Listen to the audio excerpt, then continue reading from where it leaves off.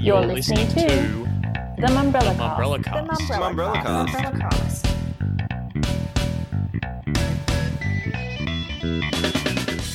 Welcome to the Mumbrella Cast. I'm Damien Francis. We have our second in-depth interview today featuring former Vice President of Creative and Executive Creative Director for Dollar Shave Club, Matt Knapp. Originally from Australia, Knapp has a detailed history in agency land both here and in the US before he moved client-side. He was one of the keynote speakers at Mumbrella 360 in 2019, but has now returned to Australia. He joins me now. Matt Knapp, arguably best known for your work as Vice President of Creative and Executive Creative Director at Dollar Shave Club. Welcome to the Mumbrella Cast. Thanks, Damien. Good to be here. Thank you for being here in the office as well. It's great to have you here, but that obviously means you're not in the US working at Dollar Shave Club currently. That's right. So give us a bit of an update, Matt. What's going on? Yeah, mate. I have been back in Australia now for a little over a year. Decided to pull the pin and move home when COVID hit. About 3 weeks after we made that decision, we packed up our life and moved back. And yeah, arrived back in hotel quarantine in Brisbane in April last year. So here I am a year later, and it's good to be here. What made you make that decision to come back here? You have had a ultra successful career at Dollar Shave Club and before that as well. That's a big call to make to come back. It is a big call, and to be honest, it is something that I'd kind of debated for a while. Pulling the pin on the US and all of the opportunity that country does provide. But I think COVID was absolutely a motivating factor to come home. When we made that decision, the world was on kind of a knife's edge and no one really knew what was going to happen. And we knew that Australia was always going to be home. We had intentions of moving back this year, actually. That was our intention. But COVID brought us home a year earlier. And to be honest with you, I couldn't be happier about the move. It's awesome to be back. One thing that, as I suppose, impressed me so much about how much is going on in Sydney, even after COVID. How many people are doing some really great things, amazing startup ecosystem that's happening here, and that for me has been really inspiring and really interesting to sort of get my teeth into that sort of space and learn a little bit about all the new companies that are popping up in Sydney. Yeah, I'm going to ask you a bit more about the Australian creative space a bit later on. I know you've got some good insights there. What are you doing in Sydney at the moment? What's your plan? So I'm still... I've moved on from a full-time position at Dollar Shave Club. It didn't really make sense for me to continue to be halfway across the other side of the world and attempt to continue leading the team. So I stepped aside from a full-time position there. There was another creative director who's been working there for a long time, ready to sort of step into my shoes. So it made sense for me to move on. But I am still contracting or consulting rather on a part-time basis because the brand is obviously so important to me. It's given me so much over the last 6 years, so I have a deep love for that brand. So it's great to be still involved, but. Now I'm doing a lot of stuff. I'm enjoying a little bit more spare time. I'm doing a few kind of advisory positions with a few startups. One thing that I've really enjoyed is being able to think about different problems. I spent 6 years in men's grooming, worrying about how to sell razors, and it's the same problem that kind of cropped up every time. So I'm really enjoying the opportunity to kind of flex and do a few different things and meet new people in different spaces. And like I said, the startup system here, ecosystem here is really impressive. There's some people doing some amazing things, and I've had the opportunity to meet some great people and to really get kind of connected with what's happening here in that space. Yeah, that's a really good opportunity to go into my next question about that creativity in-house. We've been talking a bit about it this year in housing and the trends and how it's done, and not just in the creative space. You obviously came and keynoted Mumbrella 360 a couple of years ago now, and some really great creative that was coming out of Dollar Shave Club at the time.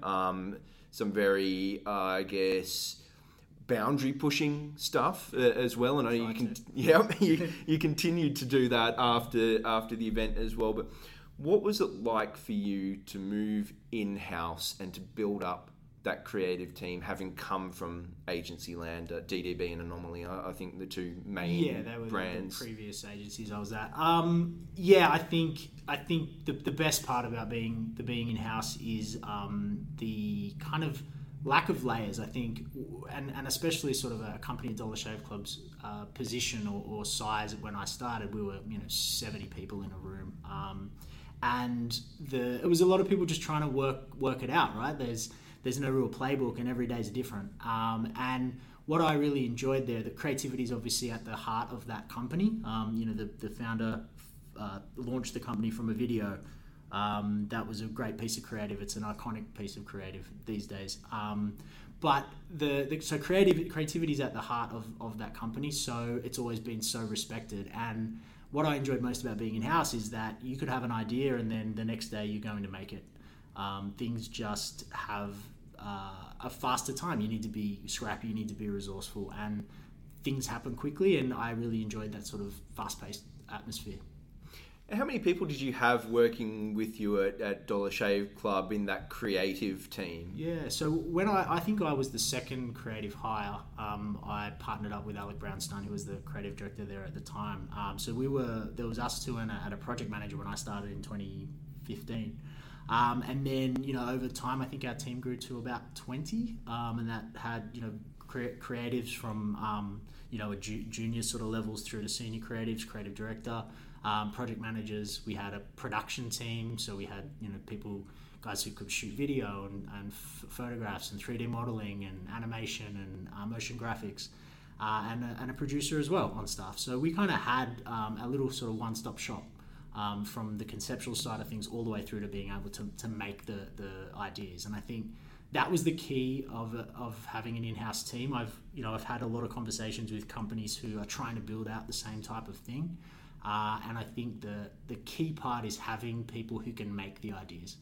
The concepts, they come, there was always too many ideas at Dollar Shave Club and not enough time to do them. But if you have people on your team who can realize ideas, the production people that can turn a concept or a scribble on a page into something beautiful, or thumb stopping as the social media landscape demands these days, that's the key. And it was awesome to have that sort of team that we were able to build up over time and have some pretty good success. Yeah.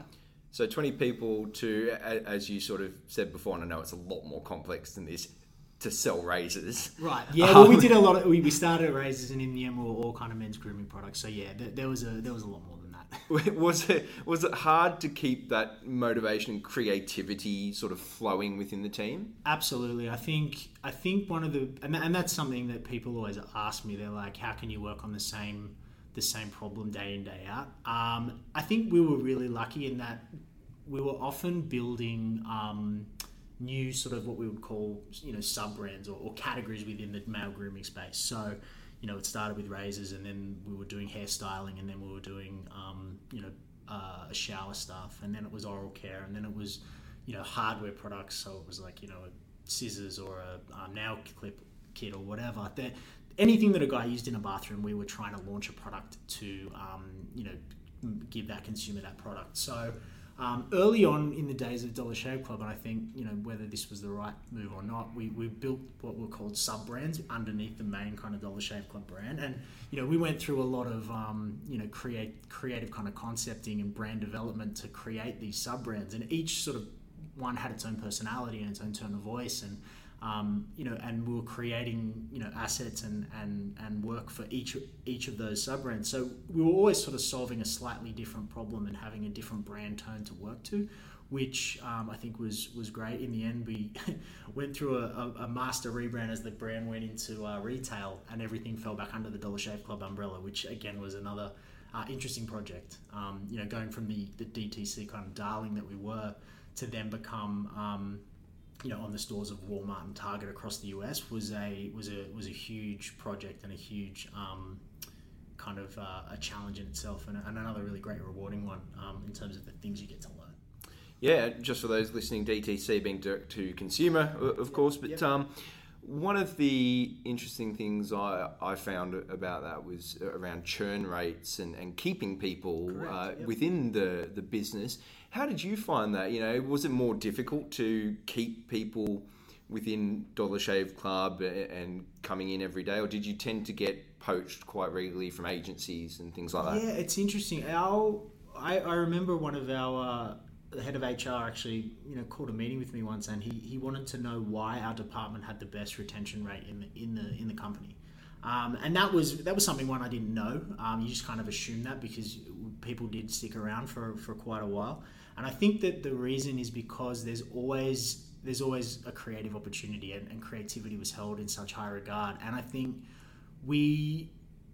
you give everyone the opportunity in the department, whether they're writing emails primarily or doing like social creative. They always have an opportunity to touch the work that is more high profile.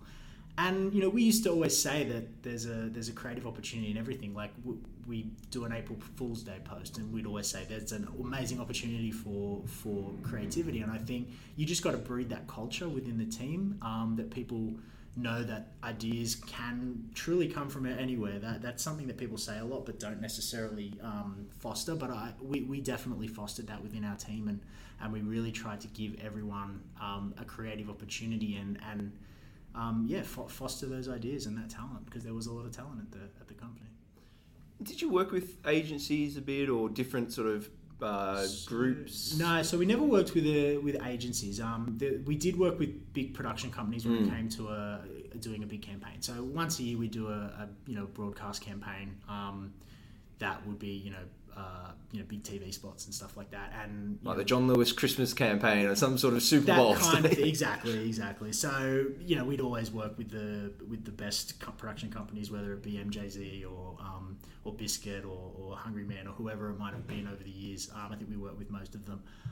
But yeah, when it came to creating a kind of really big high profile campaign, we would move outside of our in-house team, who did more of the kind of everyday, whether it be performance marketing stuff, social media stuff, or email stuff. Yeah. Do you think there would have been any value in working with an agency in terms of just thinking a bit differently, maybe, or? Yeah, I give you a good example was when we did the rebrand essentially, and we updated the aesthetic from what was the launch kind of the brand that everyone knew when we came out of the gate, which was a crossed razor logo, and I think that was created very quickly. I'm sure Mike never knew that the company would have the success it did when he launched it in his garage. But we were pretty adamant that we needed some objectivity in that particular project. We had a brand identity team in-house, a very capable one at that, but I think we worked with Turner Duckworth, a huge global branding agency, and they were amazing partners throughout the rebrand process, because they did bring a lot of objectivity, and you do get sort of in the weeds of your own brand, and there is a danger of talking to yourself or listening too much to your own the walls of the conversations within the walls of the company. So yeah, definitely there are instances where that totally makes sense. We spoke about it before in terms of Dollar Shave Club did some pretty unique campaigns, pushed the boundaries a fair bit, was very inclusive as a brand. Absolutely. Which some people would have gone, oh yeah, Dollar Shave Club raises, Yep. like you said, a bit more than that, and going out to a community that was a lot bigger than that as well. Mm-hmm. Where did you draw those insights from to give you the leverage to do what you did? So it was, I think about 2 or 3 years ago that we were coming out with another brand campaign, and there was a lot of conversation around what should that be, like what would be our positioning, and we sort of realised that the answer to that sort of that brief, and also but more of a long-term brand positioning, was sort of staring us in the face, and it was these four words: welcome to the club. And that was something that we had seen everywhere from it was a headline on the website for many years, but I don't think people understood the power of those 4 words, and when we were talking about doing a brand campaign, and that we sort of landed on that platform, and the inclusive nature of that. And I think when it comes to grooming, it's a great kind of equalizer, because everyone shaves somewhere. Everyone showers, you would hope.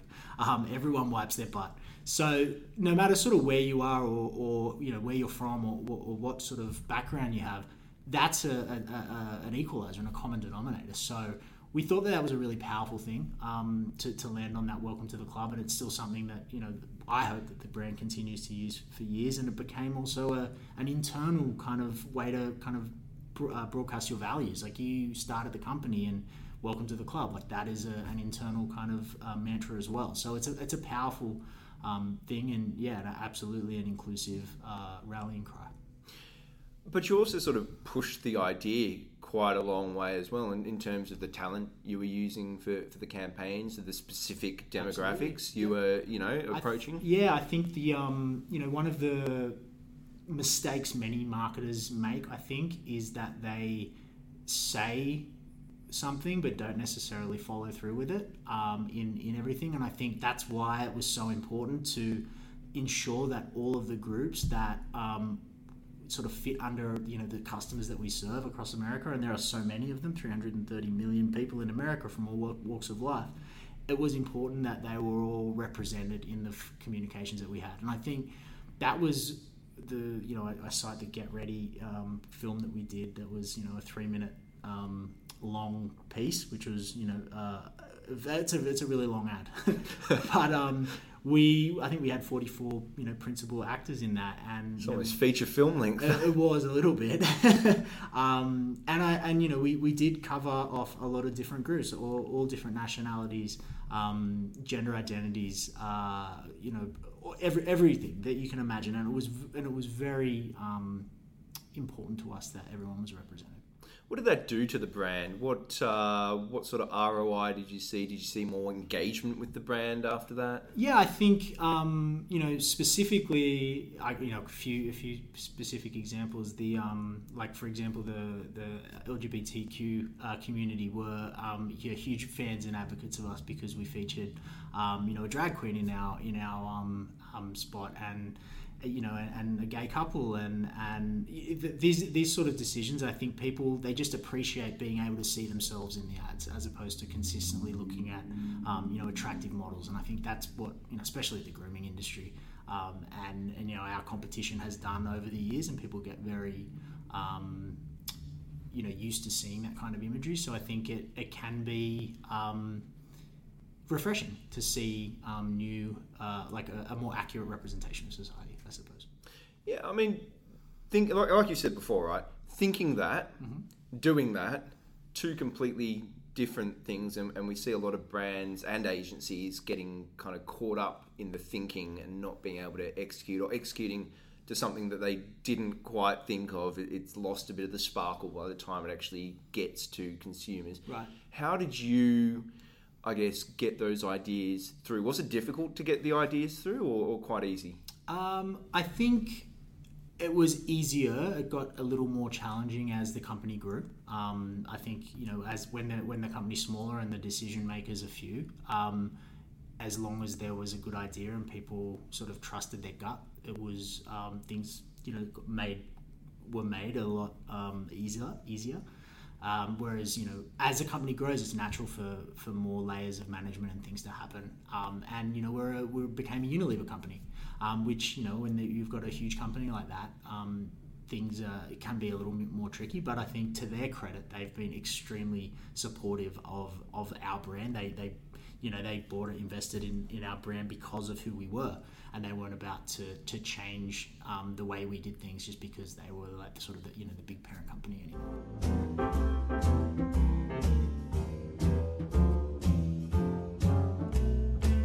Mumbrella was bought a few years ago by a big American brand in diversified communications, which has an outpost over here. Of course, you're sitting at it right now. Same thing, on a much bigger scale, of course, with Dollar Shave Club being purchased by Unilever. Did that affect things for you, at any stage between when it happened and, departing full-time, the business? No, it didn't, to be honest. And I think there was a lot of fear that it would. Like when the kind of acquisition was announced and everyone was like, oh, well, like the company's going to change now. We're going to become a corporate sort of, boring environment. And to Unilever's credit, it didn't change. Like I think that the biggest thing that happened with, being bought by Unilever is going into retail and benefiting from the scale and the size and the expertise that they have in that part of the business. And it was, personally, it was an extremely rewarding time because I got to learn a side of the business that I'd never, thought of before. How important the positioning on a shelf can be. Like you think about that stuff, but you don't really think about it. Those sort of things. It was just another learning experience for me throughout being at DSC. It's great. Now you tried some pretty interesting strategies as well. And I hope I'm not digging up too many of the skeletons. I don't think there were that many, but obviously one of the bigger ones that came to light was the strategy around spots on Pornhub. Yep. And you were quite front and centre of responding to that. I think even the BBC covered it at one stage. It went quite far and wide. For those of you who are listening who want to know more about that, you can simply Google it. It's all there. There's a lot of quotes and a lot of articles. A couple of questions about that. Firstly, I guess the base question of, you're a creative and you were the one responding to the strategy questions. How involved were you in strategy as a creative? Very involved in the strategy stuff. We didn't actually have so if you think about a normal ad agency, there's a strategy department, there's a strategy team. We didn't have that at Dollar Shave Club, so the creatives very much played a strategic role with the marketing team. And there was often, before you even get briefed, there was a stage where we would help write the strategy and we'd brainstorm the strategy. So yeah, we were very involved. And would you have done anything different now that it's sort of settled and it was, a few years ago now? It's a good question. I still think that the choice of the channel based on the fact that we needed to look for different channels to reach our target audience during a time when Facebook was very saturated and the competition was very, very fierce there. I still think that was a good idea to do that particular thing, and I think our executions were smart. They weren't they were smart and they were clever. So I don't think I would do anything different. Do you think it was more a fact that Unilever had purchased Dollar Shave Club at that stage? It was a bigger deal because it was now a Unilever brand than anything else. I think you can get away with a little less when you're not a kind of bushy-tailed startup. Now let's have a chat about agency and creativity and some of your experiences as well. You've moved back to Australia, of course. Yep. With your experience now at Dollar Shave Club, is there an appetite to get back into agency land again now, or how do you see that? I'd never say never, definitely, but I think one of the things that I mentioned when we first jumped on so one thing I loved about DSC was the startup vibe, right? It was this sort of like people in a room trying to work it out. Every day is different, and I think since getting back to Sydney, there's part of me that was like, I'm going to be away from those opportunities. Being in LA, not too far from Silicon Valley, there's plenty of startups that are coming around, and they can build a brand overnight and be an incredible sort of force in whatever industry they're in. And I was, a little bit worried, I suppose, coming back to Australia, thinking you're going to be so far away from that. But I couldn't have been more wrong. Because I think there's so many amazing companies here. You think of your likes of Atlassian and Canva, to name a few. Sorry, to name two that have just had incredible success. And there's more and more, and I think there's more investment in the startup community. There's, I think, a reverse. You talk about the talent drain. I think it's completely the reverse now. A lot of people are moving back because of COVID. And I think there's a lot of really, really smart, ambitious people, looking to build the next Atlassian or Canva. And that has been sort of a really interesting kind of thing to get involved with since moving back.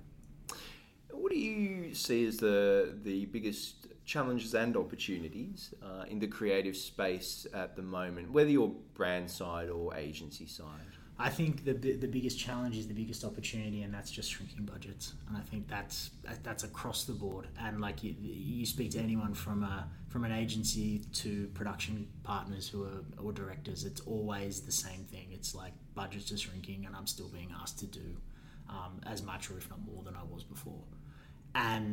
But for me, that is the opportunity. And like I think really true creative people, they see minefields. And to weave a path through those minefields to a really great creative outcome, that's creativity. When you've got a blank slate and millions of dollars, it's a little easier to do it, right? Whereas if you don't have a lot of money, creativity needs to find a way through. So I think, that's the biggest challenge and the biggest opportunity. Yeah, I mean, like you say, the budgets from many quarters are shrinking, and the time that agencies have to do projects are shrinking as well. Is that a bad thing for creativity, or does it mean that people have to think a bit differently, or do we have to, as an industry, argue a bit more for bigger budgets, more time, as a result, I guess, more ROI, a better ROI? Yeah, I think in this world of brand sort of measurability of a brand's impact is it's always been a soft sort of thing, right? Whereas you've got your Facebooks and your click-through rates and all of the sort of digital performance metrics that people sort of seem to fuss over and really obsess over. And obviously we'd all love more money, we'd all love bigger budgets to do things, but ultimately, I don't think that's going, to change. I think, the democratization of creativity has done as everyone's able to create a beautiful picture on their phone or take a beautiful video. So it does demand more of creativity, whether that be, finding ways to hack the media or, get eyeballs on something. Mining channels that haven't been utilized very much, like Pornhub. There are opportunities out there. So I think that's just where creativity has its chance to always show how valuable it is. And are we providing the right environment for creatives to be able to do that? One thing I think is going to be a challenge is the work from home model. With the being inspired creatively. One of the challenges of managing a team remotely is having everyone working at home and you're looking at the same four walls every day, and so your stimulus is restricted, right? And I think most creative people, they ideas come to them when they're least expected. It's when you're walking your dog or getting a coffee or whatever it might be. It's like it's a piece of stimulus. It's gone into your head somewhere and you've been inspired, and then it creates an idea later down the track whenever you didn't necessarily expect it. So I think one of the great challenges from work from home is that people need to change their environment, change it up, be a bit more deliberate in seeking out inspiration, because I think it's going to be tough to really think creatively if you're consistently sitting in your home office looking at the same four walls. Do you think it's really possible to run a fully functioning creative team with a flexible working environment, to the extent that on any given day some people are working from home, some are in the office, and it's all a bit of a mishmash? Yeah, I think everyone's just trying to work out the best way to do it at the moment. It's such a new thing to have work from home as a normal part of your week. I think obviously the solution for me, I think the ideal solution is a hybrid model where it's it's a couple of days in the office and a few from home. I think as long as people can find a way to get together in person regularly, whether that be every once a week or once a month or whatever it is, I think that it can work. There are more and more remote opportunities out there now. I've had a few come through LinkedIn where people are looking for remote creative directors, and it is appealing to a degree, but I do think there's something amazing about the in-person contact and how being in an office and how things can kind of come from nowhere. Ideas can just be shouted across a hallway, and that sort of magic you took it for granted when you did it every day, but I think when that's taken away from you and you're sort of on your own in your own office, it can be a bit lonely and isolating. So I think it's, technology can only take us so far, obviously, with video chats and all the different technologies that are coming out to service a work from home culture. But I do think that there needs to be in-person contact. Yeah. You've come back to Australia, of course, in a really interesting time, not just because of a global pandemic and we've shut our borders to pretty much everyone, but the industry itself locally is going through some significant change, and we've seen some significant change, particularly in new agencies and leaders moving around and mergers and acquisitions. It's been one of 2020 was surprisingly, I guess, one of the busier years we've seen in terms of what was happening in the shape and construct of our industry. Obviously, you've just come back from the States, which is a much bigger industry with a lot more players. But what have you noticed on arrival back in Australia? Was it what you expected? It's funny. The agency. I've got a few friends who are still in agencies, and they love their agency jobs. Like they're still working on really interesting projects. So I don't, from an agency point of view, from what I've seen, I haven't noticed that much difference. I just think that there are people are needing to adapt, and they needed to create new, I suppose, models and stuff to service the different sort of clients' needs that they have out there. But I think there are definitely more people creating the in-house teams. I do think that's a reality, and that's not going anywhere. Does that work better for specific brands than others?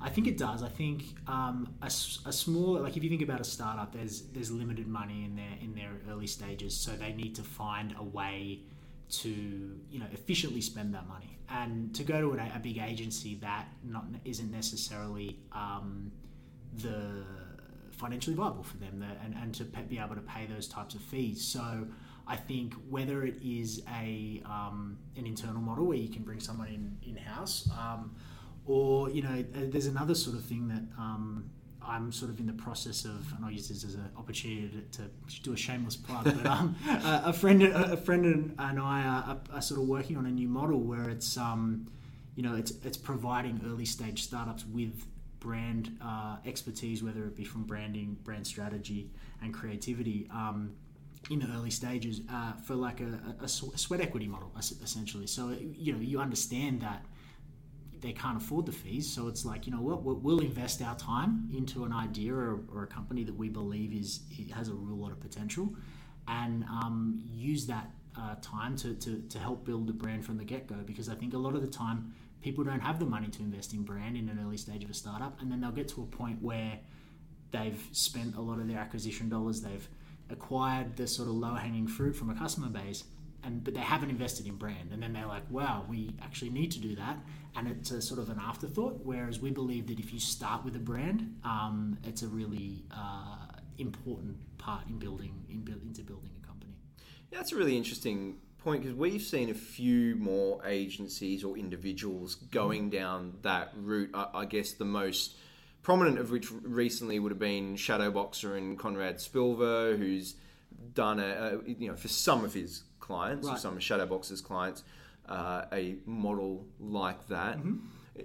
Should we see more agencies look to equity as part of the model of business? I don't see why that wouldn't be an option, but obviously agencies are set up in a different way, where they've got office space to pay for and overheads and stuff. So it's difficult to justify an equity model where you're not getting paid up front and you've got bills to pay. So it's not going to be for everyone, but I do believe that the thing about creativity is that creativity can create value where there was no value before, and that's sort of the powerful thing about it. And I think any aspiring kind of startup or company knows the value of brands. So I think that there is an opportunity to really invest, and if you and I think the one of the problems, or not the problems, but challenges with a client and agency model is that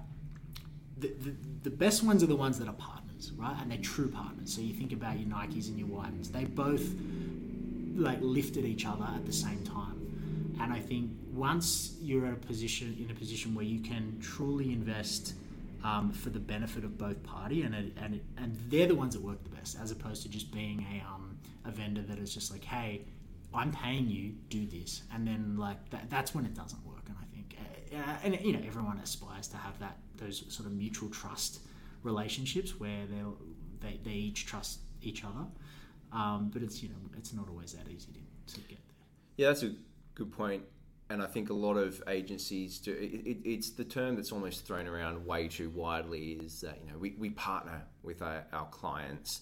Realistically, though, like you sort of mentioned with the Wide and Nike example, very few actually attain that level of collaboration and that true partnership.